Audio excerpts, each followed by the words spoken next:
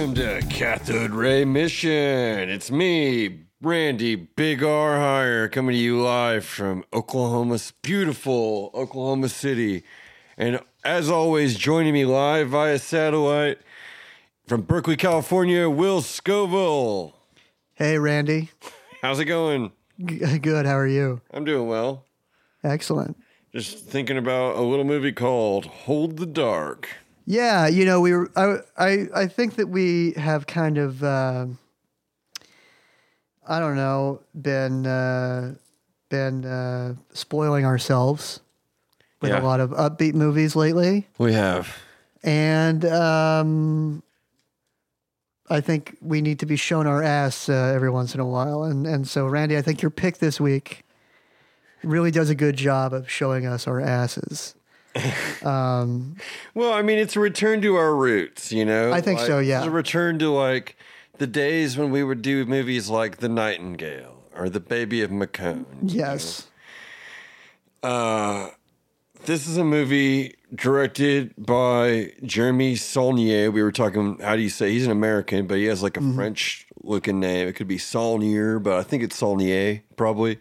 Probably. It's written by Macon Blair, who was the star of fucking Blue Ruin, which he's the director of Blue. This guy, Jeremy Saulnier, directed Blue Ruin and Green Room, and yeah, Macon Blair wrote this, and he has a brief role in it as well. It's based on a book that this movie is. It's like. Kind of when you watch it, I don't know if you felt this way. I watched it once. This is my second time watching it.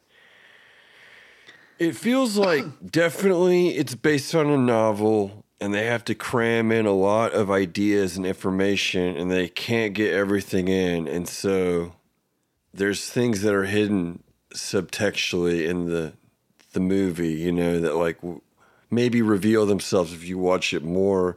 But in the novel, it's like very explicit. For instance, the husband and wife are brother and sister. Oh, really? Yes. Huh. I did not get that at all. And so when she murders her kid, it's because of incest and like shame and anger. That plays into it. So anyway. Okay. Well, I mean, if that is the case, then like, what about all the other kids that went? Well, okay, I don't know.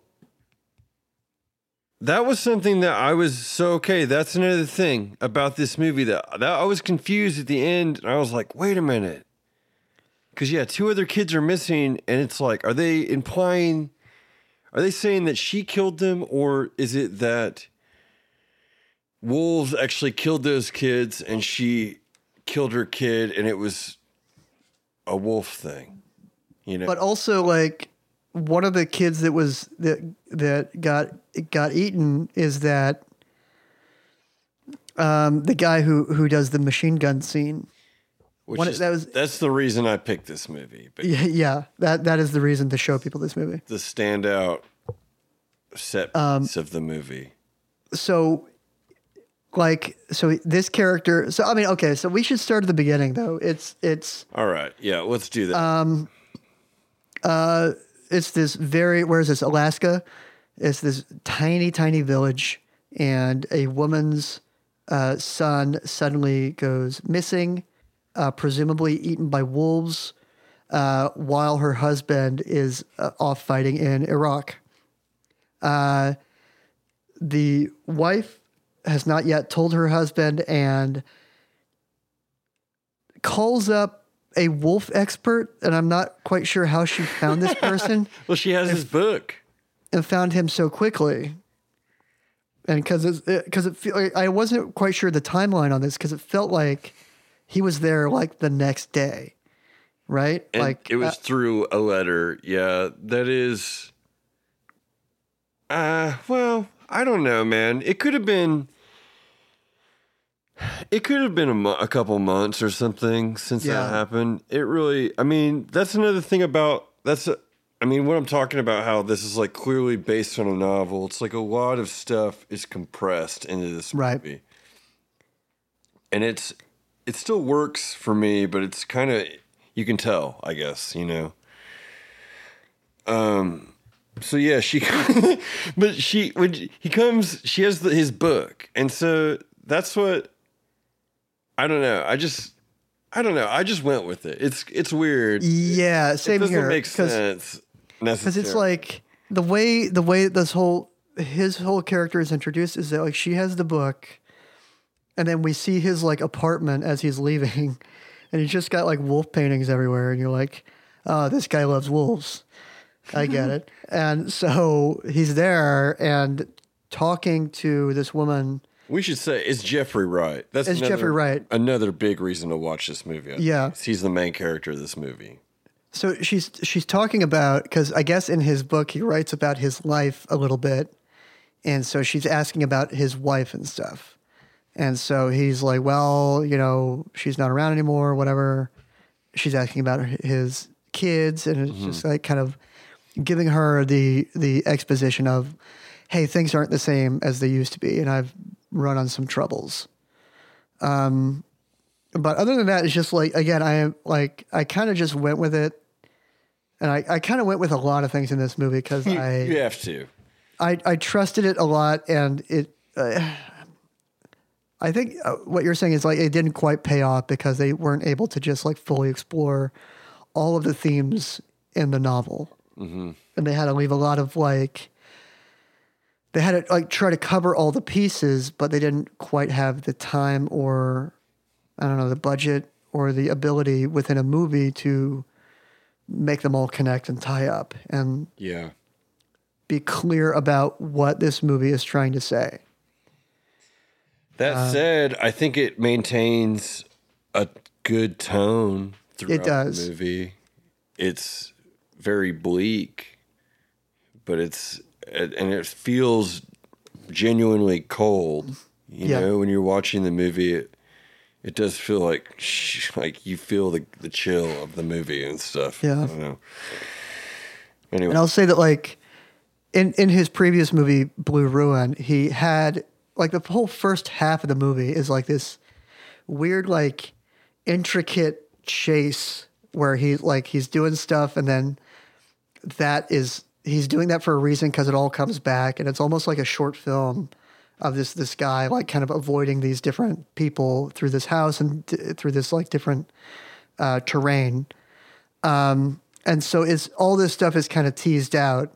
And then by the end of the movie, it becomes kind of this weird family drama of internal like lineage and honor and stuff. And it becomes very, not vague, but just like not as tangible of a thing.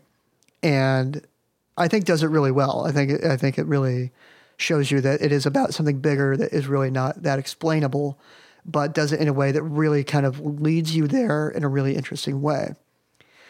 And I see that in this movie too, but I don't think we ever get to a point where we're able to at least see around the edges of that intangible thing that he's trying to point to. Like it's not clear enough for me to understand exactly where all this ends. And the fact that you're telling me that they're supposed to be brother and sister, I'm just like, what am I supposed to do with that now? Like, how does that changes a lot of different things in this movie? I think there's a lot to do in the novel. They probably get into the culture of living up there. That's why, like, on the second viewing, it's like, oh yeah, it's just like, it was a lot better to me this time watching it, just because it is kind of jarring the way the story moves and big things happen. And like at the end, you're kind of like, what was the point of this? You know, it's like, still don't exactly know if I could articulate completely what I think the point of it is, but it was an interesting, it's like a dark, interesting movie that looks great. And I don't know, I just love that. I thought Jeffrey Wright is super good, and it's great to see him be the star of the movie. He looks old, he's bald, and he's just like, he's not a superhero, but he's like a pretty capable dude. Yeah. He's smart and he's awesome. I don't know. And I like all the, I don't know. I like this movie. It had something, and I had to watch this in two parts because I got behind. And, after watching Hubie Halloween, this is not really a good chaser, I would say. So I watched about an hour of it, and then I came back and I watched the second hour. And I thankfully broke it up at like a really great point, at a good stopping point. I stopped it like kind of in the scene before the lead up to that big shootout that is like kind of the centerpiece of the entire movie. So I am so happy that I was able to save that and kind of charge into the rest of the story a little bit more fresh and really kind of understand what was going on in that scene. That scene is so fucking amazing. Like, because you see him screwing down, you don't know exactly what he's doing. He's screwing something down to the floor and shit. And like, yeah. I knew that happened in the movie. That's why I picked it, because I was like, I want to watch it again, because True Detective Season 3 has a very similar scene where an indigenous man fights off. In that case, it's like a redneck lynch mob. In this case, it's cops. Even better, But, Yeah.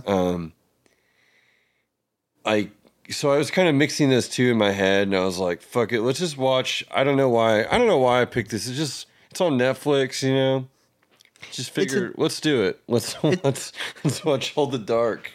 I thought that was interesting that it's not only on Netflix, it is a Netflix original, which I believe they bought it.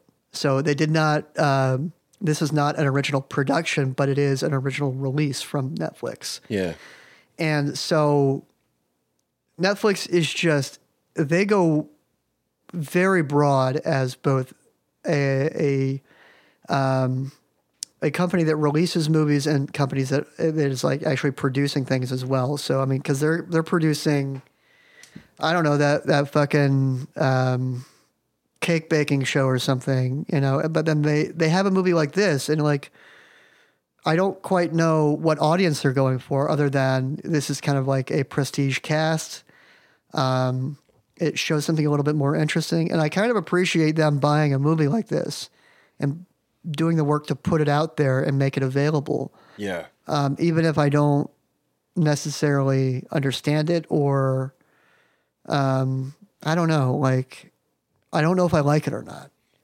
No, honestly, cause I can't tell. There's something about it there's something kind of buried in there that once I dig it out, mm-hmm. Like when I watch it again, and I'm like, I'll be able to find it eventually and appreciate what it's trying to do. But I've only seen this one time, and I don't know if I'm there yet.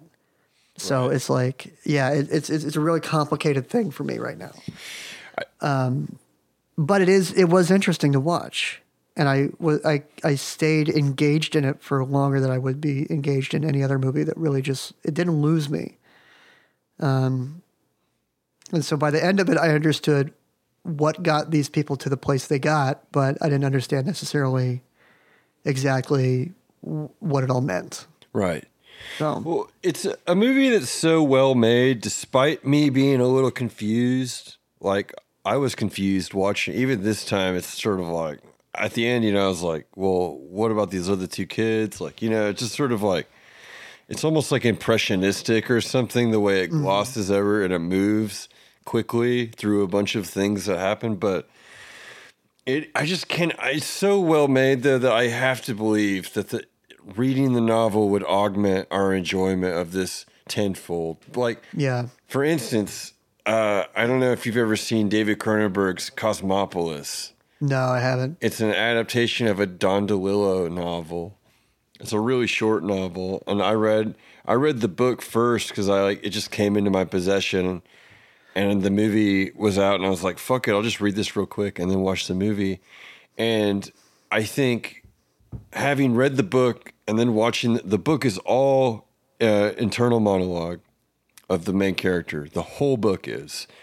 And so they can't do that with the movie, I mean, it'd be avant-garde if they did that with the movie, So they just clearly are they're depicting what happens in the book, but like if you've read the book, you know what's happening inside of Robert Pattinson's head. And so it was a perfect visual adaptation of what the action of the book is without, you know what I mean? So I was like watching it. I was like, would people like this if they hadn't read the book? I don't know. But because I have read the book and I know what he's thinking, I love this movie. I thought it was a really good version of Cosmopolis. Yeah. So I think this might be that case. I don't know though. Yeah. And it's just like, I get that because as I mentioned before, I was reading The Dark Tower this year. I finished it. And I have not watched the movie since, but I started it a little bit of it, just watching the beginning. And it's like the way that they did it and the way that the whole series kind of wraps up, it's like, okay, I understand where this fits in now. And I don't like it though. But it gives me a larger perspective where I can be like, okay. And, they were going to do a TV show, and I'm like, okay, that TV show fits in here too. And so it's just like, but that's also frustrating because I wanted that to be translated. And that now that I do have that knowledge, I really truly know how bad that movie is. Yeah. And I also fear of that is that, again, they're brother and sister. Am I going to hate this movie after I read the book? Because I think it's kind of like, the movie did a lot to fix and obscure stuff because it was bad. I don't know, because if going that direction means taking this really kind of hackneyed approach to giving you exactly what you expect to happen, and by hiding it in this kind of weird mystic thing that involves masks and stuff. Yeah. Kind of obscures any of that would it just makes it more mysterious, and you walking out of it not quite understanding is better than having everything kind of all wrapped up, because it's just not as satisfying. Yeah. So, but who knows? Write us if you've read this book and tell us and give us a synopsis so we don't have to read it. But yeah, okay. So are you fascinated with Alaska at all? A little bit. Just kind of there's still this, what is essentially American frontier. It is kind of the last little bit of anything that we could consider that old American frontier. And a lot of it is just inhospitable. Yeah. We've been able to kind of move to certain parts of the desert, in this country, but, Alaska is still not there. And it still has an ancient culture that is still remaining there that was native to that and did not move there necessarily by force. And so there's all this old mythology there as well, which can be played into some stories. I think that's really interesting. And yeah, that's you bringing up the ancient culture that was already there, the indigenous peoples that live there and stuff. That's what drives the whole, the whole middle part where Cheon is the name of the character. Yeah. He's okay. Let's just kind of go through the story. I'll run down the story of this because we started just kind of freeform talking about it, I think. This woman's child disappears, and she writes to this guy who's written a book about hunting wolves, and he's a wolf expert. And he's I don't know. He's just some mystical kind of guy in her mind. I don't know what the deal is. Anyway, he comes up for some reason. He clearly probably has something he has to prove. Who knows why he does it? But he goes up, and he knows that wolves don't attack children and stuff. I guess it's not typical wolf. It's not what wolves do. And he goes and he finds the wolves and he sees them eating their own young, which I guess is what they would actually do instead of attacking humans in order to survive. I don't know. Is that what they're implying there? I thought it is also a metaphor for what happens shortly after. Of course, that. yeah, it's meant to parallel what at the end too, and everything about it. But yeah, so then he goes back, and she's gone, and he finds the kid in the basement, and he realizes that she has murdered her child. And so then you cut to Iraq, and the husband is like a merciless killer, basically. Yeah. But then he sees somebody getting raped. Trigger warning, I guess, for those who are going to watch this. There is like a rape scene in this, and he goes and stabs this dude, but leaves him alive and gives her the knife, just to like, I guess, show that he has like a code, even though he's like a brutal killer. He has like principles guiding his intent. You know, I don't know. There's a lot of this movie's full of stuff like that. That's like meant to like imply things, you know, that like I'm sure the novel goes into like a lot more depth about. But so anyway, he comes back, and after getting shot in the neck, he is transferred back home. Yeah, my bad. Yeah. And Cheon, like, it's like they're telling him that his kid is dead or whatever, and he like just murders the two cops and the coroner, and they take his body and like store it, and they do like a blood ritual thing, and then they store it. Like, you later find out that they were storing it and not burying it because he gets it later, and it's undisclosed what happens later at the end. But basically, so he goes on like a death quest, revenge quest, and Cheon just goes home, and he screws a big machine gun down to his upstairs floor. And when the cops come, there's like this intense scene where the sheriff is like talking to him, and they've known each other. The sheriff is like, "We're friends," and he's like, "Whatever you say, guy." Like, oh man, whoever plays Cheon is doing real good work and shit. But like, it turns into like a whole. He talks about like, just like how like they moved in and then like imposed all these laws on their land and stuff, but they've completely neglected them and shit. And like he's like, yeah, but we got you plumbing. He's like, oh, I should give you a medal for allowing me to shit in my own house, you know? Yeah. Julian Black Antelope is who plays Cheon. And he's so good in this movie too. He is so intense and fucking awesome. And so basically he's like, you please come with me and don't make this thing. He's like, you know, it's not going to happen. And like, he goes upstairs and just like kind of without warning just starts opening fire on all these cops. And like the first shot, you see this guy get shot in the face, and it rips his face off, cheek off, and you see his teeth and shit. It's like a super graphic. Yeah. And that's one of the things I like about this director. And Blue Ruin has it, and especially Green Room is extremely realistic. The depiction of violence is very like real and unforgiving and horrible and stuff. And he doesn't make it.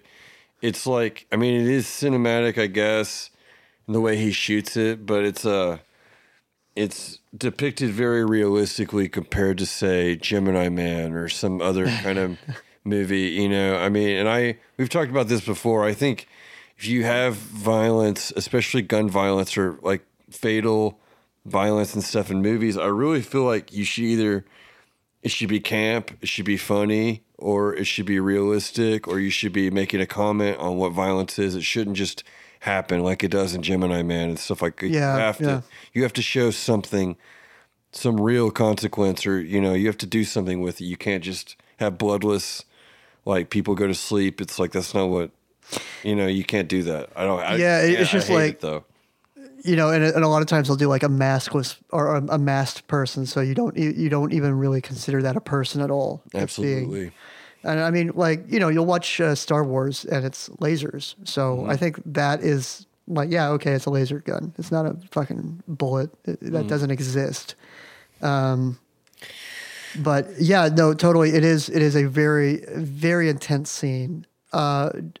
Wonderfully directed. You see people making awful decisions as they would in a real situation. Very realistic dumb decisions. And And some are like based around empathy, but they're just like foolish, like. and it's just like, it finally ends just because like that one guy gets kind of lucky, and he almost has a couple of times where he almost doesn't make it. Like, For sure. so it is extremely intense. I love that part. Yeah, he just starts shooting at the guy, and then he's like dragging the guy. This is this guy who's like been gunned down, and he's like screaming help and stuff. And he just Jeffrey Wright grabs him, and he just shouts up at Cheon. He's like, "Stop it," or whatever. And Cheon, it gives him like a moment of pause, and he's like, but then he's about to shoot him, and then it just so happens that the sheriff has made his way up to there, and that's when Cheon realizes that and turns around and doesn't shoot Jeffrey Wright. But Jeffrey Wright got so fucking lucky that he didn't. I know. Yeah. Yeah. It just, I mean, they even say that like those cops were like brand new. They were not very well trained. Mm-hmm. And that made it like terrifying as well. It just like they're essentially like, I don't know, small town cop. You're not doing much. Yeah. You're really just like a service kind of there. Mm-hmm. And so to just get kind of like mowed down by this dude with a giant gun. It's a giant like mounted gun. Yeah. That he's just like using, and that he picks up at a certain point to get a better angle on everything. And yeah, it's just it's intense, but it's extremely badass. Like, I mean, yeah, it is like, that's the thing about this movie that puts it a huge cut above, and all this guy's movies is that, except in this case, it's more, all right, I was about to say, all this guy's movies are like this. It's not, Green Room is like kids versus Nazis, and you're just like, fuck the Nazis, basically. Yeah. But in this case, I mean, fuck cops too, obviously. But what I'm saying is, the way this movie is, it's like, it's extremely self-righteous and badass that Cheon does this, But the suffering is depicted in such a way that you just can't help but feel bad watching these guys on the ground, like crying and stuff. It's like, it's crazy. Yeah. It's a powerful scene. Shooting people has consequences. Like, no matter, like, you got to sit there and like listen to someone die because you don't necessarily kill them when you shoot them. Indeed. And that happens a couple times in this movie. But I think, like, moving on, this whole shootout with Cheon happens. The sheriff and Jeffrey Wright make it through, and this is kind of a part where I. And the conversation that the sheriff has with Cheon says something about his wife getting a call, and the sheriff's wife is pregnant, and he's making this like ominous statement that like she's just going to get that call. Yeah. The shootout happens. You expect that to be the time. Yeah. And it doesn't happen. Well, and so like, I guess he's not going to get that call. He's like, calls are always going out. And so this leads to like, for me, was a weird part of the movie where they're having like dinner at the sheriff's house, and they have like wine and stuff, and then they have like a drink afterwards. Like, boy, what a day! Whew. And to me, it just felt like, no, I would not. That would be just, if that was like that night or the day after, even I would still be not recovered from that at all. Yeah. But what do you do up there? I guess it's not like you can't go walk city streets or anything. You're like in the middle of goddamn nowhere. It's like, I guess I'm hanging out with Jeffrey Wright tonight and my wife. I mean, but yeah, I hear you. It would be like the most traumatic thing that happened to anyone ever to be there and witness that. But so through here, in this conversation though, the sheriff mentions that like after the whole thing's done, he's going to go take his wife someplace nice and warm with sandy beaches, and that part was stupid. It's like, well, but I know. But well, first of all, it tells me he's 3 days away from retirement. Yeah, absolutely. I was like, he's not going to live to see that. But it also reminds Jeffrey Wright of something that the woman who is now gone said to him about the warmest spot she knows of is the hot springs. The hot springs. And so this sends them out on their kind of final trek. They take a plane out. They find it where this hot spring is. And they land on the ice, which I was like, whoa, like that was kind of intense. Yeah, totally. Landing- It's cool as hell. Yeah, it's I really dislike flying, and I hate landings. I hate them. They're so bumpy and everything. Yeah. I would rather take a train. So yeah, and it just kind of leads to this final. Oh, and during this whole time, the husband who has come back from Iraq and has killed the cops and everything is going on this rampage. Finds like this old medicine man at a tourist stop, and has this weird conversation with him. And it seems like almost like he's moving into another dimension and talking to like another being of some sort. Yeah, I like that they kind of hint at like a supernatural element at play without ever explicitly having anything like that. Yeah, and that's one thing that kind of kept me going along with the movie for as long as I did, in that there is this undertone of a dark force of some sort that is not understood by anyone in the movie. They are just are able to react to it, in whatever way, as it drives them, like the force drives them, and that drive and the murder is just a reaction to this being there. Well, the medicine man's like, I knew you when you were a kid, or so, like your dad brought me to you and said you weren't right, or something like. He has some wording that implies that, like, he's like, it was like a Dexter kind of situation. Yeah. And he gave him some wolf soil or some shit, and like I was like, all right. I mean, it's like got some of the symbolism and stuff is like kind of corny and stuff. And I think in lesser hands, it would have been a total shit show. But just the way that it's directed and it looks and getting the actors they got, I like. It's the Skarsgård brothers' son I like. And I also think, watching this movie, I was thinking about Insomnia, which the original one stars Stellan Skarsgård. Oh, really? His dad, yeah. So the dad, Alexander's dad, right? Yes, and like Bill is his other son, and he's it. Yeah, he's it. And I don't. Really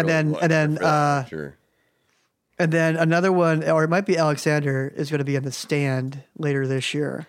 Oh yeah, I bet. As Randall Flagg. I bet it's Alexander. It's got to be. I mean, I think so. It might be another one though. Looking it up. Is The Stand out yet? No, it'll be out in December. Will it be out? Well, when's this episode coming out? This is coming out, I don't know, probably, I don't know. It might be out around the time that The Stand is out. Yeah. Or close to Randall it. Randall Flagg in The Stand, the guy from this movie. So I'm interested in seeing that because the last Randall Flagg that we had was Matthew McConaughey in The Dark Tower. He's technically Randall Flagg. I don't know. But this cast looks a little dodgy, man. I don't know. Yeah, there's a few. Whoopi Goldberg as Mother Abigail I'm excited for. And then James Marsden is at the top of the list. He's perfect Stu Redman, dude. Like Gary Sinise played him in the original miniseries, and he was perfect too.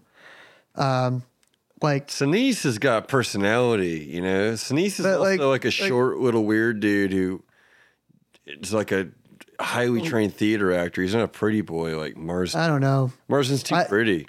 But like Stu Redman is like the all-American boy. Like that's his character. Manson's in this. Marilyn Manson. Yeah, he's Trash Can Man. Is he really? Yep.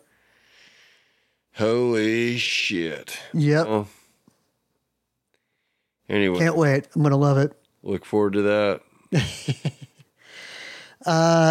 So yeah, I don't know. Like this movie,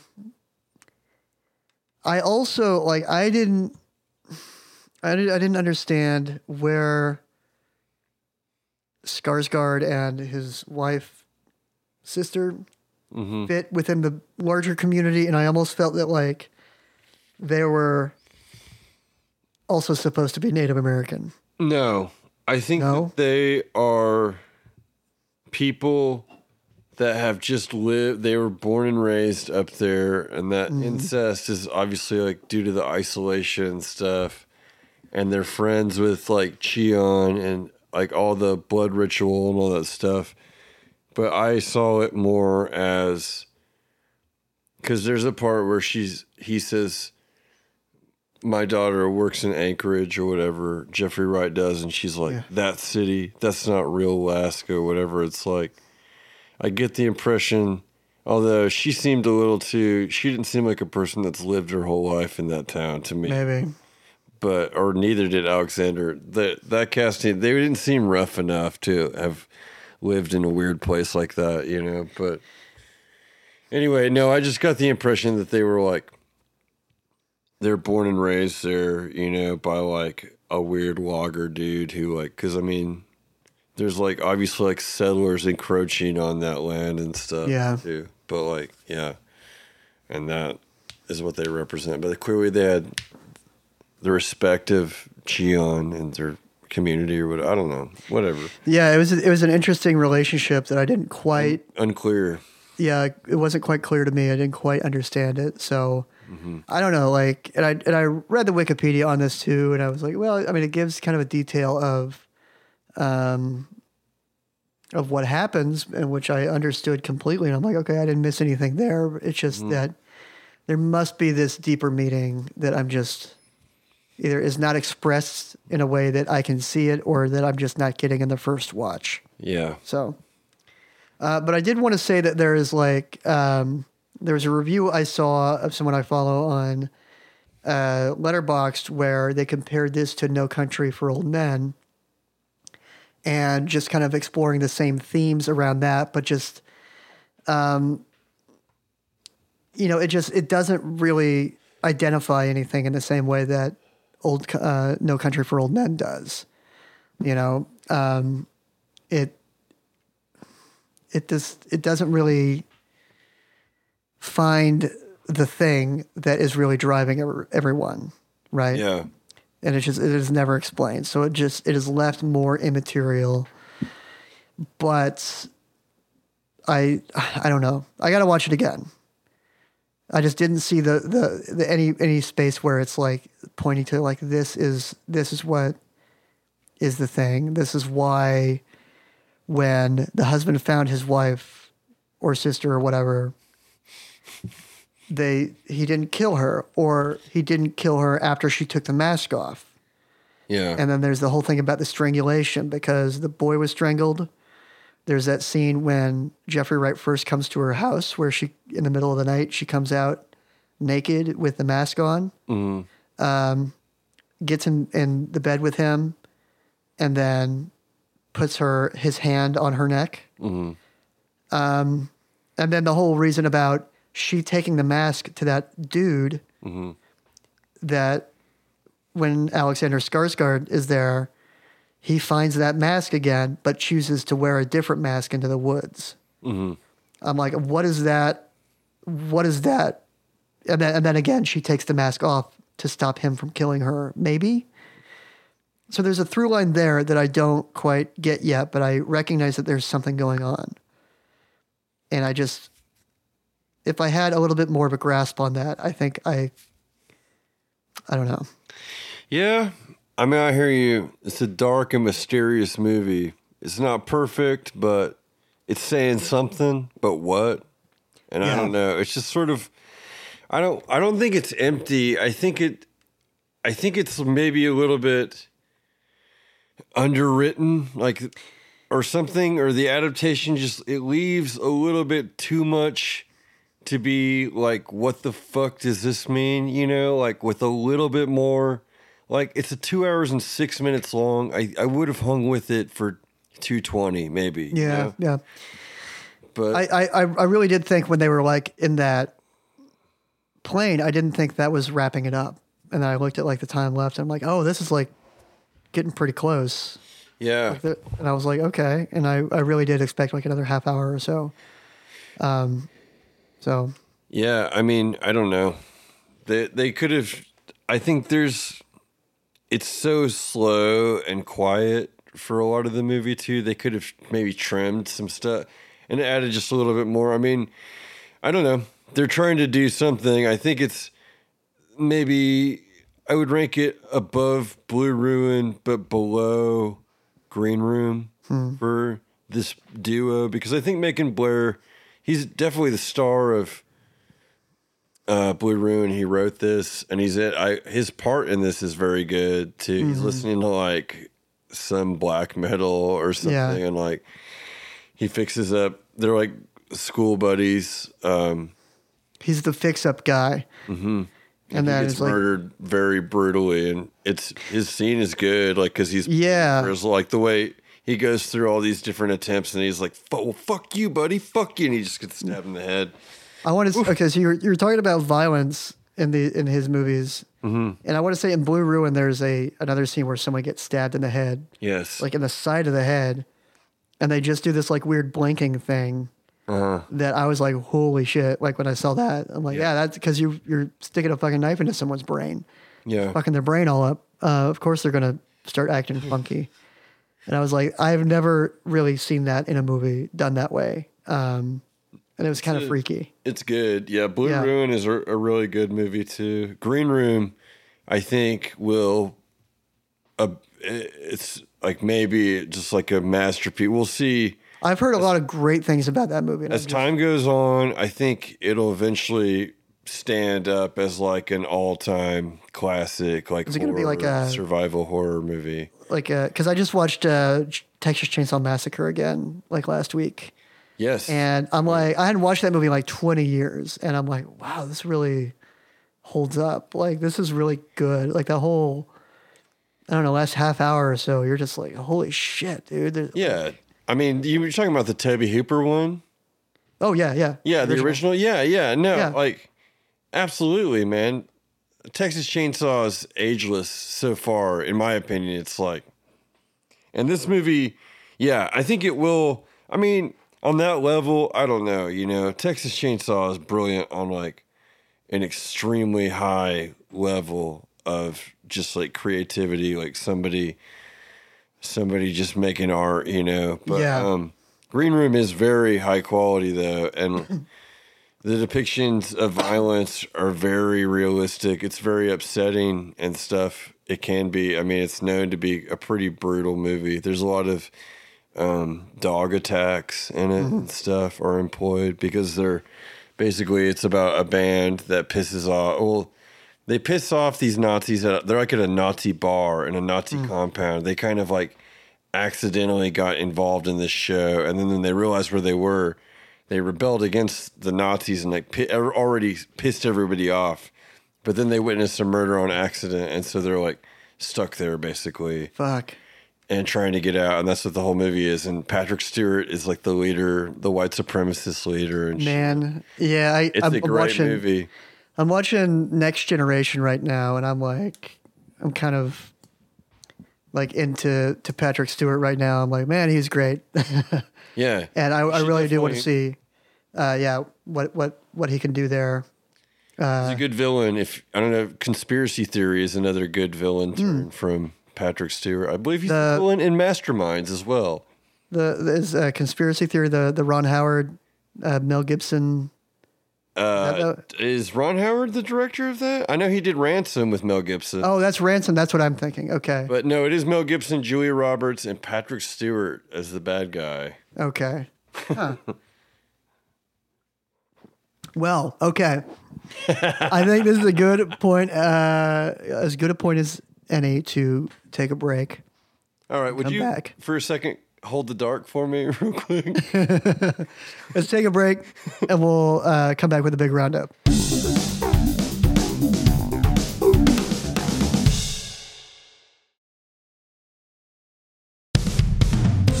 I would rather have a day job than be a Pokemon master. Han Solo is clearly more attractive than Indiana Jones. I would take the Star Wars trilogy over the Matrix trilogy any time. The Legend of Zelda versus Super Mario. Who's better in bed, Jafar or Gaston? And would Thanos masturbate with the Infinity Gauntlet or not? Every week, Nerd Rage The Great Debates brings you the funniest comics, writers, and podcasters to settle some of geekdom's most divisive topics. Find us on Spotify or wherever you find podcasts. Today, documentary films are experiencing a major renaissance, and for good reason. But why are audiences increasingly choosing fact over fiction? Is it a dearth of realism, like endless comic book sequels and end-of-the-world action movies? Are viewers choosing authentic storytelling over spectacular visuals and far-fetched plots? Or maybe it's because docs f***ing rule. Hi, I'm Paco Romaine. And I'm George Chen. And we host SupDoc. We didn't go to film school. We're just two comedians that dork out on docs. And since 2015, we've been recapping amazing documentaries with comedians, actors, and filmmakers like legendary comedians Dana Gould and Todd Glass. Musicians like Yacht and Dan Deacon. And even media stars like Jesse Thorne and Francesca Fiorentini. The AV Club called us enlightening, and Boing Boing said SupDoc is a great idea for a podcast. So find us wherever you get your podcasts or join us at supdocpodcast.com. And follow us on social media at SupDoc Podcast.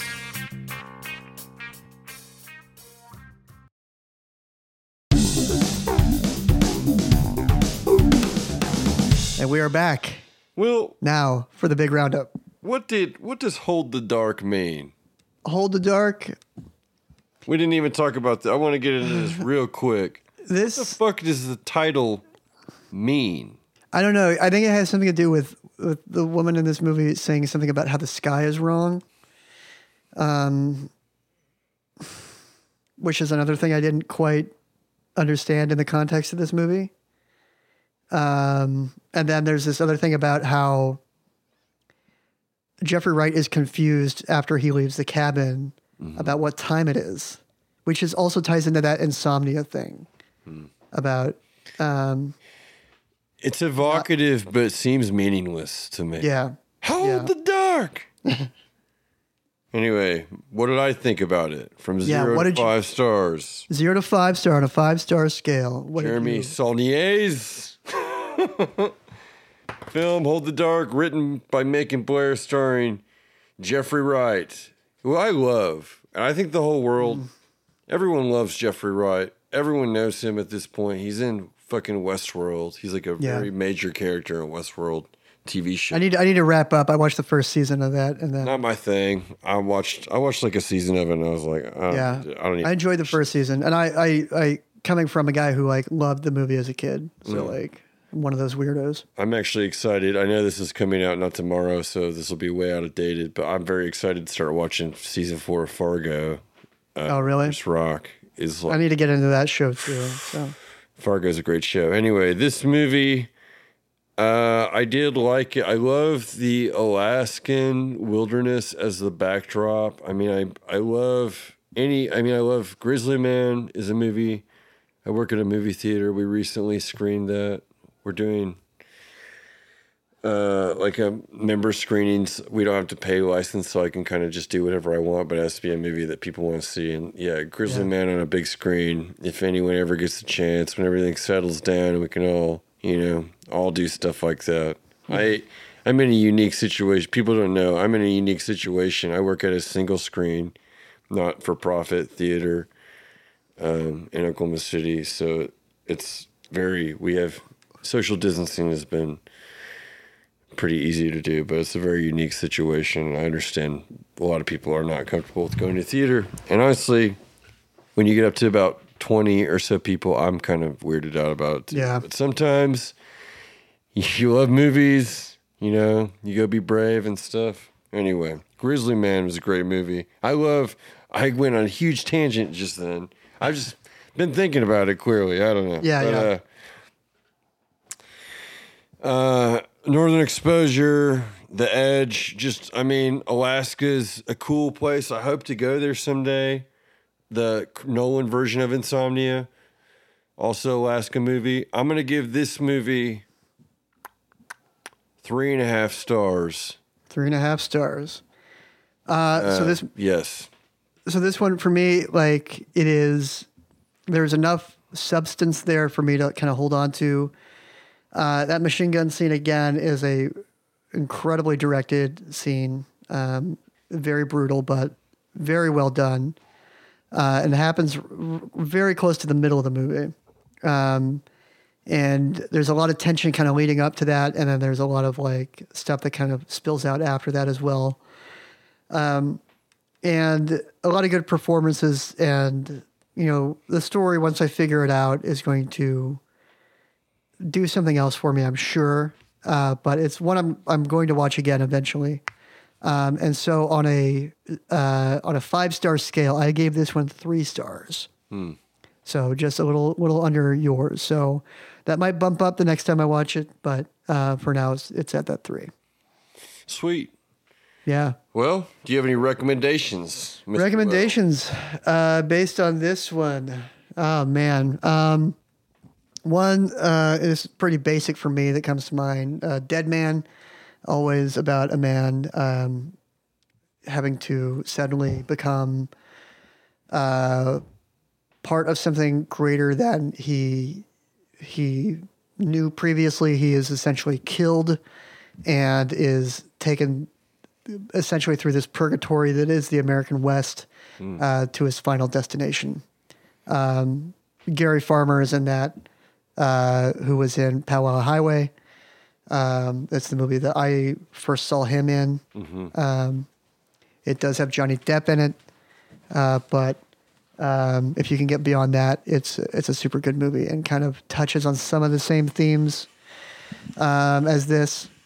I would also second Insomnia. I think that movie is great. It also takes place in Alaska.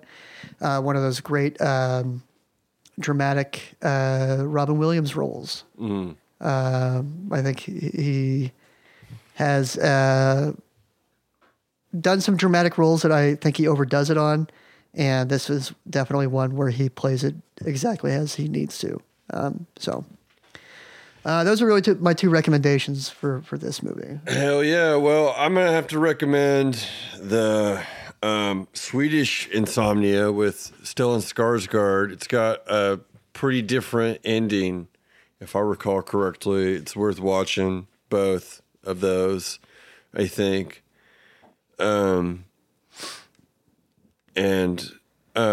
Also, I'll just go ahead and say The Element of a Crime, the Lars von Trier movie, is another good, like, just dream, like, kind of confusing detective movie that has a really like stylistic quality to it.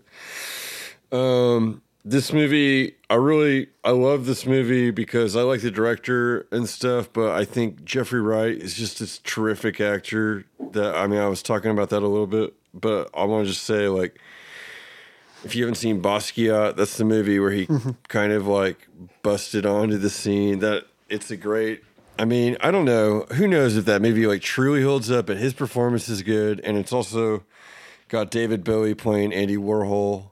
And it's got a lot of people in that. Dennis Hopper is that, and he's got a really bad accent. Yeah, the cast is a stacked ass cast, and it's like, but he was kind of like unknown, and he like burst out on that, and he also plays one of my all-time favorite villains in the Shaft movie from like 2000. Oh God, I think about that movie sometimes. I went and saw that when that came out.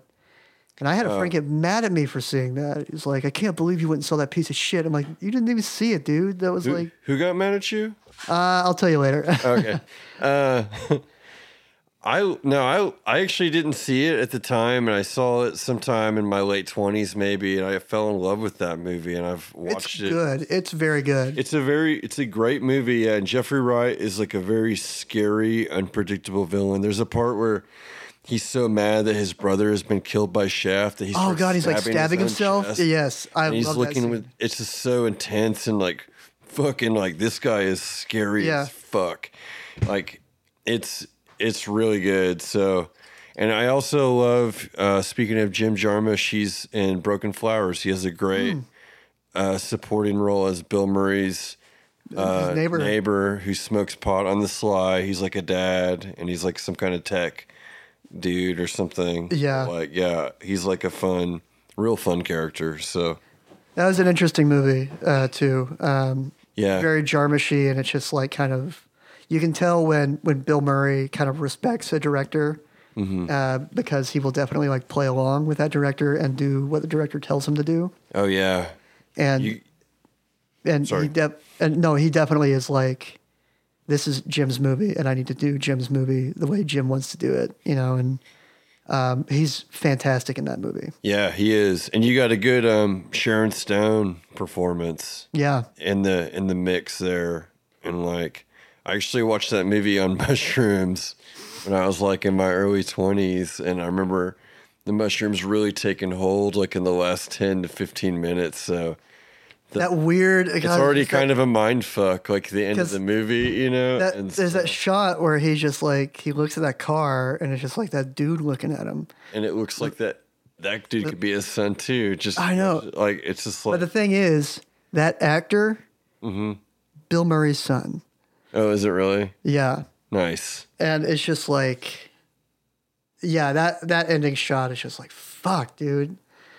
Like, because it doesn't go right for him. And then it's just like. And you never find out. Yeah. It is a really good movie, Broken Flowers. That movie, it reminds me, have you seen that movie, The Swimmer? With Burt Lancaster? No, I never have seen that.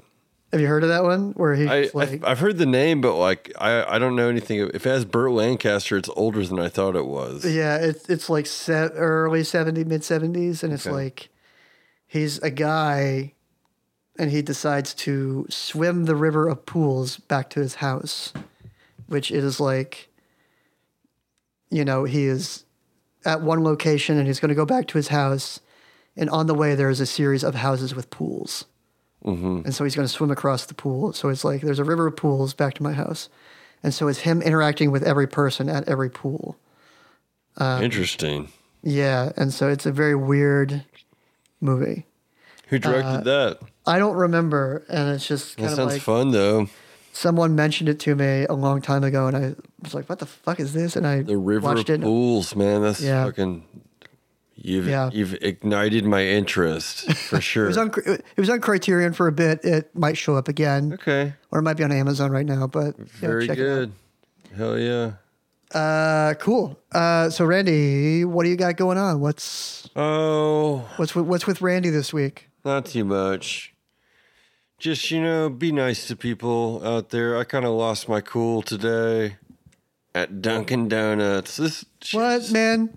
Did you yell at an employee? I didn't yell. No, what happened was they made my sandwich wrong. And I went in and I was like, oh, could you please remake this for me, And she's like, I need to see your receipt. And I was like, what?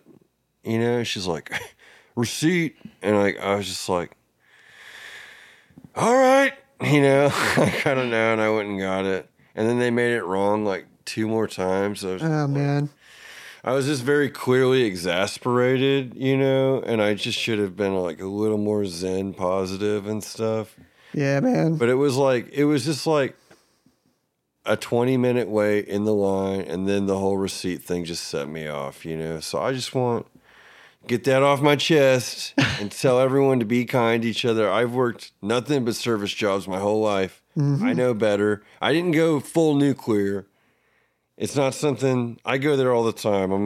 It'll be fine. I'm going to apologize anyway. I'm sure it's not even the worst thing that happened that day. Yeah. But I'm just saying. I have also, yourselves. It's hard sometimes just to like, fuck, everything just rises up at once. Yeah. You can't live that way. I don't work service anymore. And I haven't for about almost 5 years now, which is amazing. But, through, until like my mid 30s, I had worked almost exclusively in service jobs. And I have, from the other side, yelled at customers before. And it's just, man, it happens both sides. You're having a bad day. You don't know this person. It's nothing personal. Oh, no, I know. So, yeah. Yeah. It's just... whatever. For sure. And I am usually on the other side. And I do deal with rude people. Even though I'm in a management position now, I still have customer interaction, and I have to just like deal with curtness and rudeness and stuff. And like, I know I know I don't need to like seek full atonement, but I'm just saying I brought it up specifically just to be like, Yeah. everybody take care and stuff. I got to Yeah. take care, think about things and just calm down a little bit and chill out. Because You know what I say? You know what? I have a little mantra that I say to myself whenever I start to get a little steamed and, I feel like I'm about to pop. It's hold the dark. Just hold the dark, Randy. Yeah, you got to hold the dark until you go crazy and put the wolf mask on and murder a bunch of people. Shoot an arrow through someone's neck. Yeah. Well, cool. For me, check out Nerd Rage with the Great Debates every week.